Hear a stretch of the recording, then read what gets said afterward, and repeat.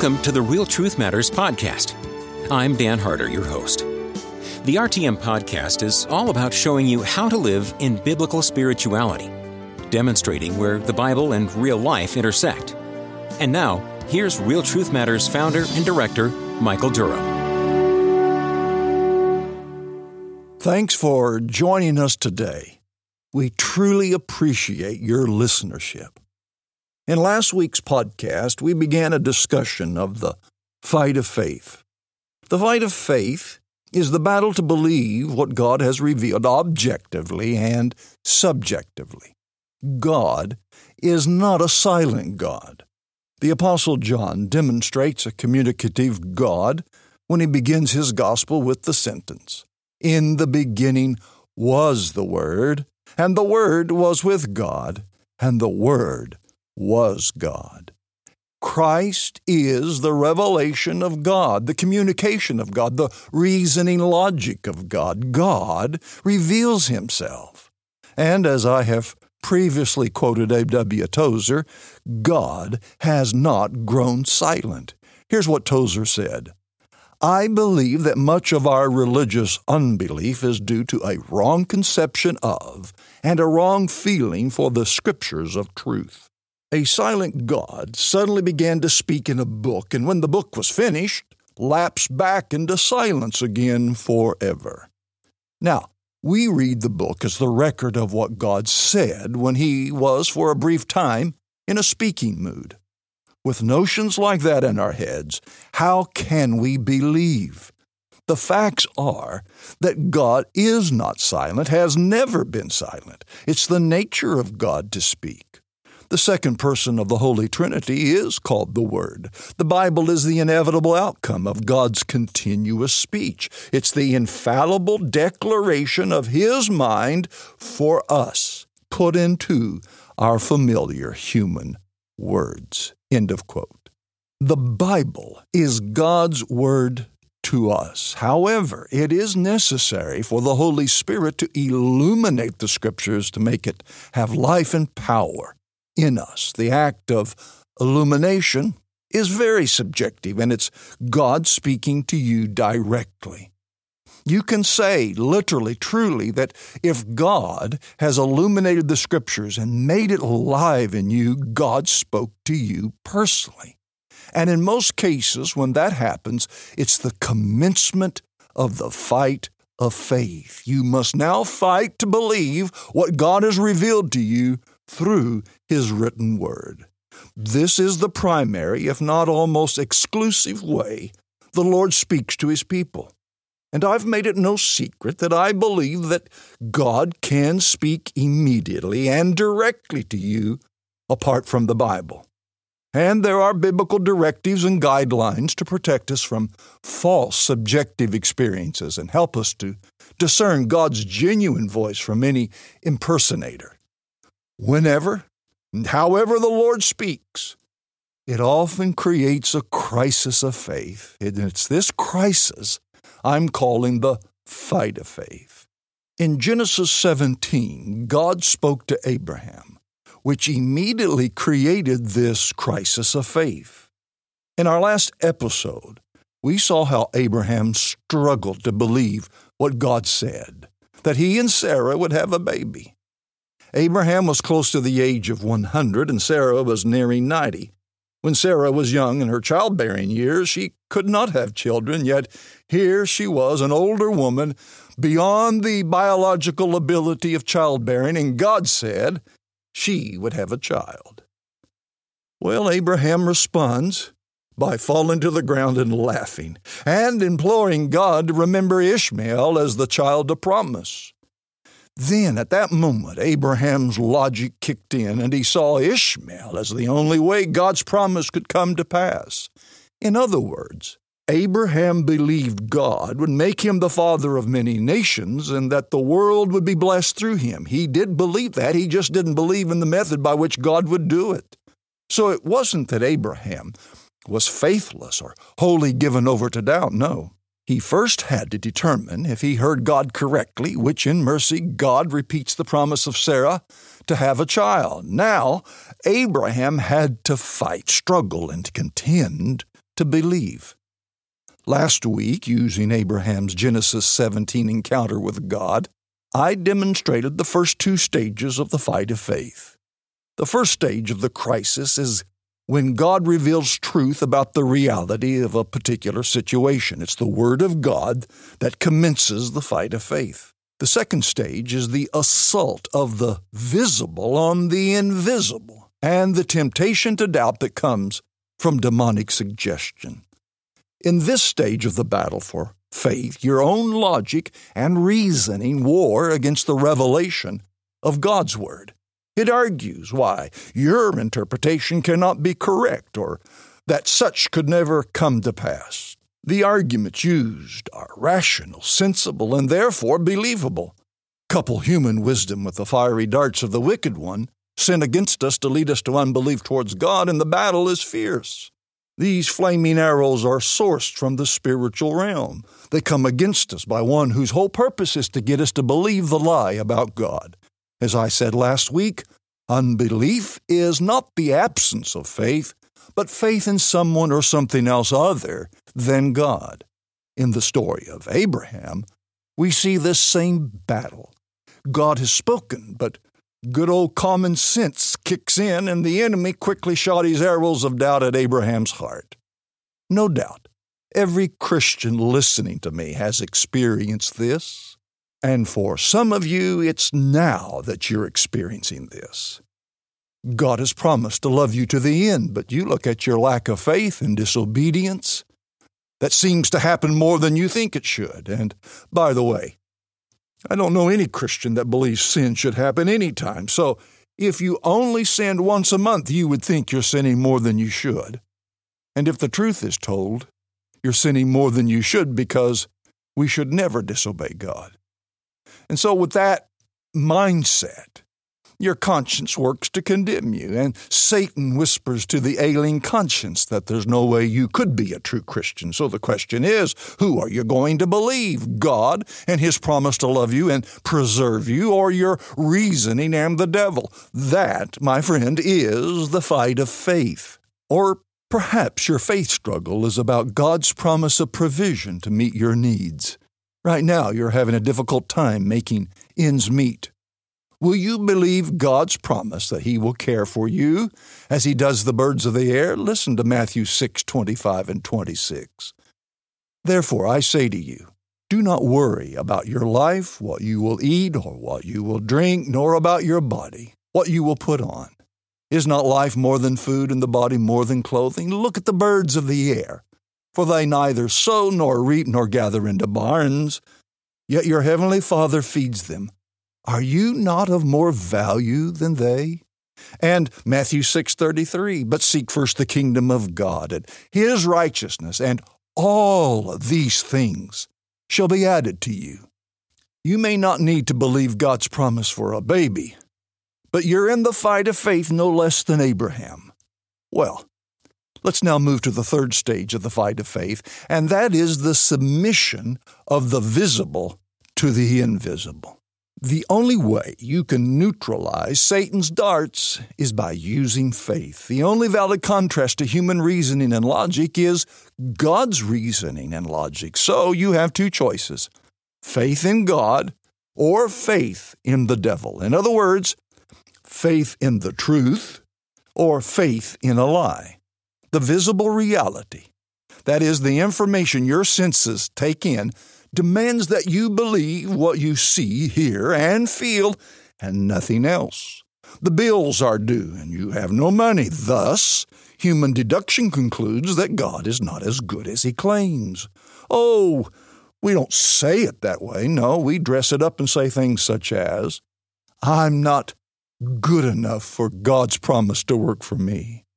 Or, my faith is just not strong enough to believe God for that promise. Or, God only does those kinds of things for preachers and missionaries.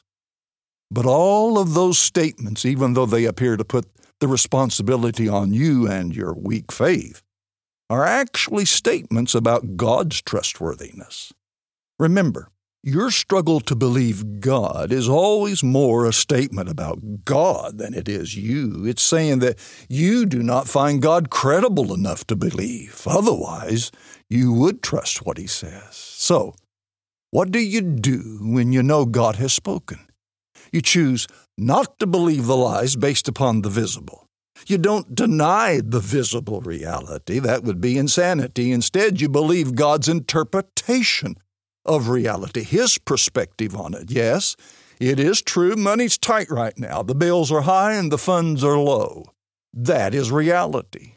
But it's not all there is to reality. God's perspective or take on reality is that He has the cattle on 1,000 hills and He can sell some of those cattle and give you the proceeds. He has the provision to meet your supply. But more than that, He loves you more than you can experience. And if you genuinely need it, then you will have it. My friend, that is the logic of faith. That's what you need to believe, and that's how you ought to think. Every need is an indication of God's will. It's His will to meet our needs according to His riches and glory. Thus, faith says, watch God work in your need. Need is the invitation, or better yet, the announcement of God's arrival to work to your good and His glory. Now, human logic fights back and demonic wisdom challenges. They don't go quietly away. One or both retaliate and remind you of someone you know whom God didn't come through and deliver. Or at least it appeared that He didn't. They died, or they lost their home, or 1,001 stories or testimonies can be rehearsed. But these are not the end of the matter. The Christian that dies gains according to the Word of God. Therefore, that promise came to pass. And a bank may have foreclosed on a home belonging to a Christian, but that doesn't prove God failed to meet their need. We don't know what was the greatest need in the lives of others. We often don't know what our own greatest needs are. Perhaps the believer who lost their home had been a poor steward of their finances, and the Lord is meeting the greater need, which is teaching them the importance of stewardship and responsibility. Human logic just cannot account for all contingencies. But divine logic can, and it does. So, in this stage, you must bring your reasoning and submit to the reality of God's Word. That's what Abraham did after this encounter with God in Genesis 17. The Apostle Paul reveals and demonstrates Abraham's fight of faith in Romans chapter 4, verses 19 and 20. And not being weak in faith, he, Abraham, did not consider his own body, already dead since he was about 100 years old, and the deadness of Sarah's womb. He did not waver at the promise of God through unbelief, but was strengthened in faith. Now, do you have a problem understanding what Paul is saying? Because you read the account that Paul's talking about in Genesis 17. Obviously, Abraham was weak in faith. He did consider his own body already dead in the deadness of Sarah's womb. Here's precisely what Abraham said to God in Genesis 17:17. Then Abraham fell on his face and laughed and said in his heart, "Shall a child be born to a man who's 100 years old, and shall Sarah, who's 90 years old, bear a child?" So what is Paul doing when he states the opposite? Well, very simply, Paul is not showing the beginning of Abraham's fight of faith, but he's demonstrating Abraham's fight to believe and its victorious outcome, which to me is very encouraging. It shows that God doesn't judge us on where or how our faith begins, but on how it ends. So, what does Paul teach us about Abraham's fight of faith that acts as a precedent for our fight of faith? And here it is. You must act out your faith in any way you can. And we can do that in 3 different ways. And we do so by Abraham's example. The first thing we are to do to act out our faith and fight the fight of faith is to refuse to believe our doubts and fears. As I said last episode, believe your beliefs and doubt your doubts. The Apostle Paul says in Romans 4:18 that is exactly what Abraham did. It says, Abraham, who contrary to hope, in hope believed, so that he became the father of many nations, according to what was spoken, so shall your descendants be. He was given an extraordinary promise, biologically speaking, an impossible promise. But, quote, contrary to hope, in hope believed, meaning he determined to hope in God, even though it defied what he understood about biology. The intellect says such a thing is not possible, but contrary to that, Abraham chose to put his confidence in God. And so Paul writes, and being fully persuaded that what he had promised, he was able also to perform. So what did Abraham do? Abraham countered his human reasoning with a reasoning that is biblically informed. He didn't check his brain in to exercise faith. No. Instead, Abraham let his thinking be influenced by the spiritual as well as the physical. He'd walked with God long enough to learn that God and His faithfulness will always endure. He had seen God's power manifested, and so with sanctified reasoning, he concluded that human rationale minus the spiritual and invisible input was insufficient. God did have the ability to keep His word, thus, contrary to hope, in hope he believed. The second thing is we are to wait confidently in prayer. In chapter 18, the Lord appears to Abraham along with two angels. Their appearance was of the appearance of men. Once again, God communicates His promise of Isaac. This time, Abraham does not laugh, Sarah does, but Abraham doesn't. Instead, he communes with God and the two angels, and afterwards he intercedes on behalf of Sodom and Gomorrah, demonstrating prayer, keeping his heart before the Lord. Now, this is extremely important. Prayer is a means to practice fellowship with God, and it's also the means to experience God.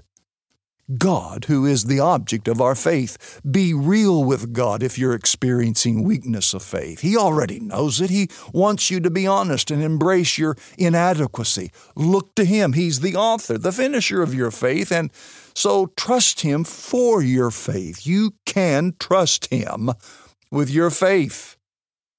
And then thirdly, you can act out your faith by obeying God's word and doing all you know God requires of you. We see this also in Abraham. Earlier in the conversation with Abraham, the Lord commanded Abraham to circumcise himself and all the males in his employ and family. And this Abraham did. He obeyed. It is in obedience to God that we actually experience Him. If we obey, we're not grieving or quenching the Holy Spirit, and thus we're more sensitive to His leadership. And that, my friend, always encourages faith. Well, the fourth and final stage of the fight of faith is the victory of faith. And here, the struggle ceases. But how do you know when the struggle ends? Well, it ends when worship commences. And worship starts when your heart is sure of God's promise being fulfilled. Paul again demonstrates this in the life of Abraham in this encounter with God in Romans 4 and verse 20. He did not waver at the promise of God through unbelief, but was strengthened in faith, giving glory to God. Worship happens when questions, concerns, and fears give way to possession. You now possess in your heart the thing promised. And that's when worship begins. Long before you possess it in your hand, you possess it in your heart. And that, my friend, is the way of faith.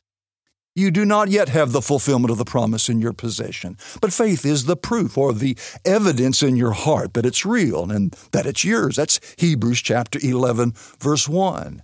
By faith, it's already yours. It's come to pass, and it will be no more real when it does happen in time. A 19th century man of faith named George Mueller said, quote, "Often I have praised Him beforehand, in the assurance that He would grant my request. The thing after which we have especially to seek in prayer is that we believe that we receive, according to Mark 11:24. What things soever ye desire when ye pray, believe that ye receive them, and ye shall have them. But this I often find lacking in my prayers. When, however, I've been enabled to believe that I receive, the Lord has dealt with me according to my faith. End of quote. Not even this servant of God, George Mueller, known for his ability to believe God, could believe God without God. He confessed his need to be enabled to believe. Lest you think that you must have some mystical experience, and that's what George Mueller's referring to, something that's dramatic that causes your faith to grow. Let me remind you that on another occasion, Mueller said of himself and his faith, "It is true that the faith which I am enabled to exercise is altogether God's own gift. It is true that He alone supports it and that He alone can increase it. It is true that moment by moment I depend upon Him for it, and that if I were only one moment left to myself, my faith would utterly fail." Mueller said it wasn't by some crisis or some experiential mystical event. No, he simply looked to God. He kept his eyes of faith focused on God, knowing that if God didn't intervene, his faith would fail. That's why worship is the pivotal sign that your faith has endured the battle and persevered unto victory. Worship of the object of our faith, God, is due in part to our knowledge that our faith is dependent upon God. Not only is it dependent upon God for the answers to prayer, but it's also dependent upon God for its existence. If you display genuine faith in God for something, whether it be for your salvation or a need being satisfied, it's because God has worked in your heart the faith to trust Him. It's He that delivered you from the enemies of your own reasoning and the lies of hell. Faith not only believes God for the need, it believes God for faith's survival and health. Abraham worshiped God for his future son Isaac, but surely his worship was also for the ability to trust God for Isaac. Worship explodes when the battle has ended because assurance commands the heart. And yet again we see this in Abraham, Romans chapter 4, verse 21. And being fully convinced that what he had promised, he was also able to perform. The victory of faith does not mean that the devil will never fight your faith again about a particular promise. No, victory doesn't mean you'll never again be challenged. That didn't even happen to our Lord Jesus. The Bible tells us, "Now when the devil had ended every temptation, he departed from him until an opportune time." Jesus' victory over temptation did not end with his wilderness experience. He was tempted many times during his life, especially in the Garden of Gethsemane. But victory begets victory, and that's so helpful for us to know. If you overcome in this battle of faith, you'll have a greater understanding of God's faithfulness, a longer record of fidelity to His Word, and to you will be the result. We all have to fight the fight of faith, and just like Abraham, we may not start out so wonderfully, but it's not where you start that matters, but where you end.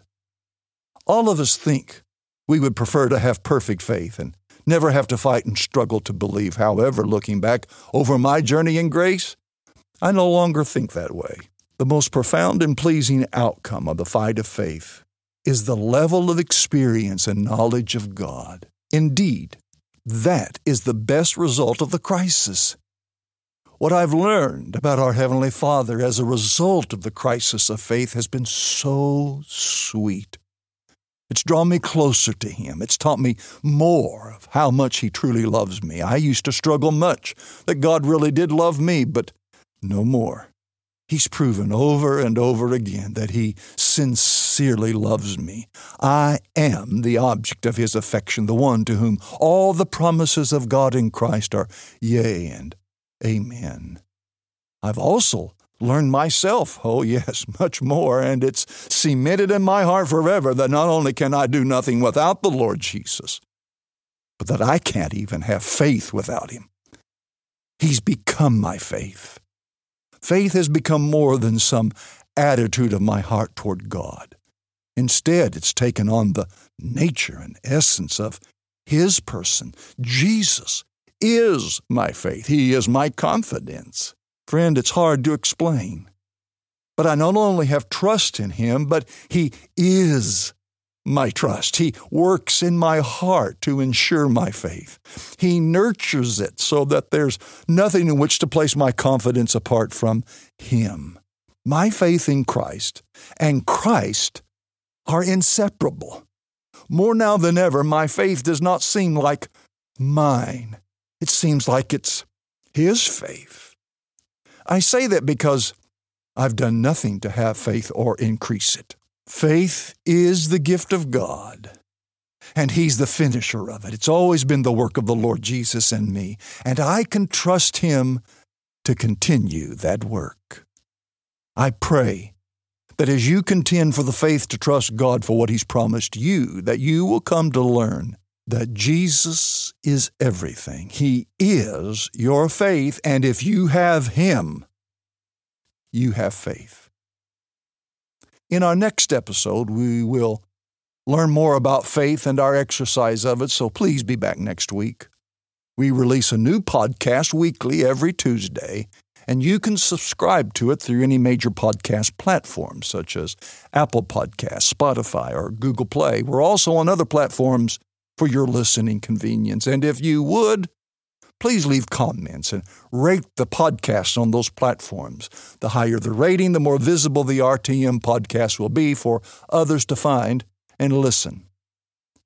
Well, on behalf of all of us here at Real Truth Matters, may the Lord richly bless you with His love in a real and tangible way.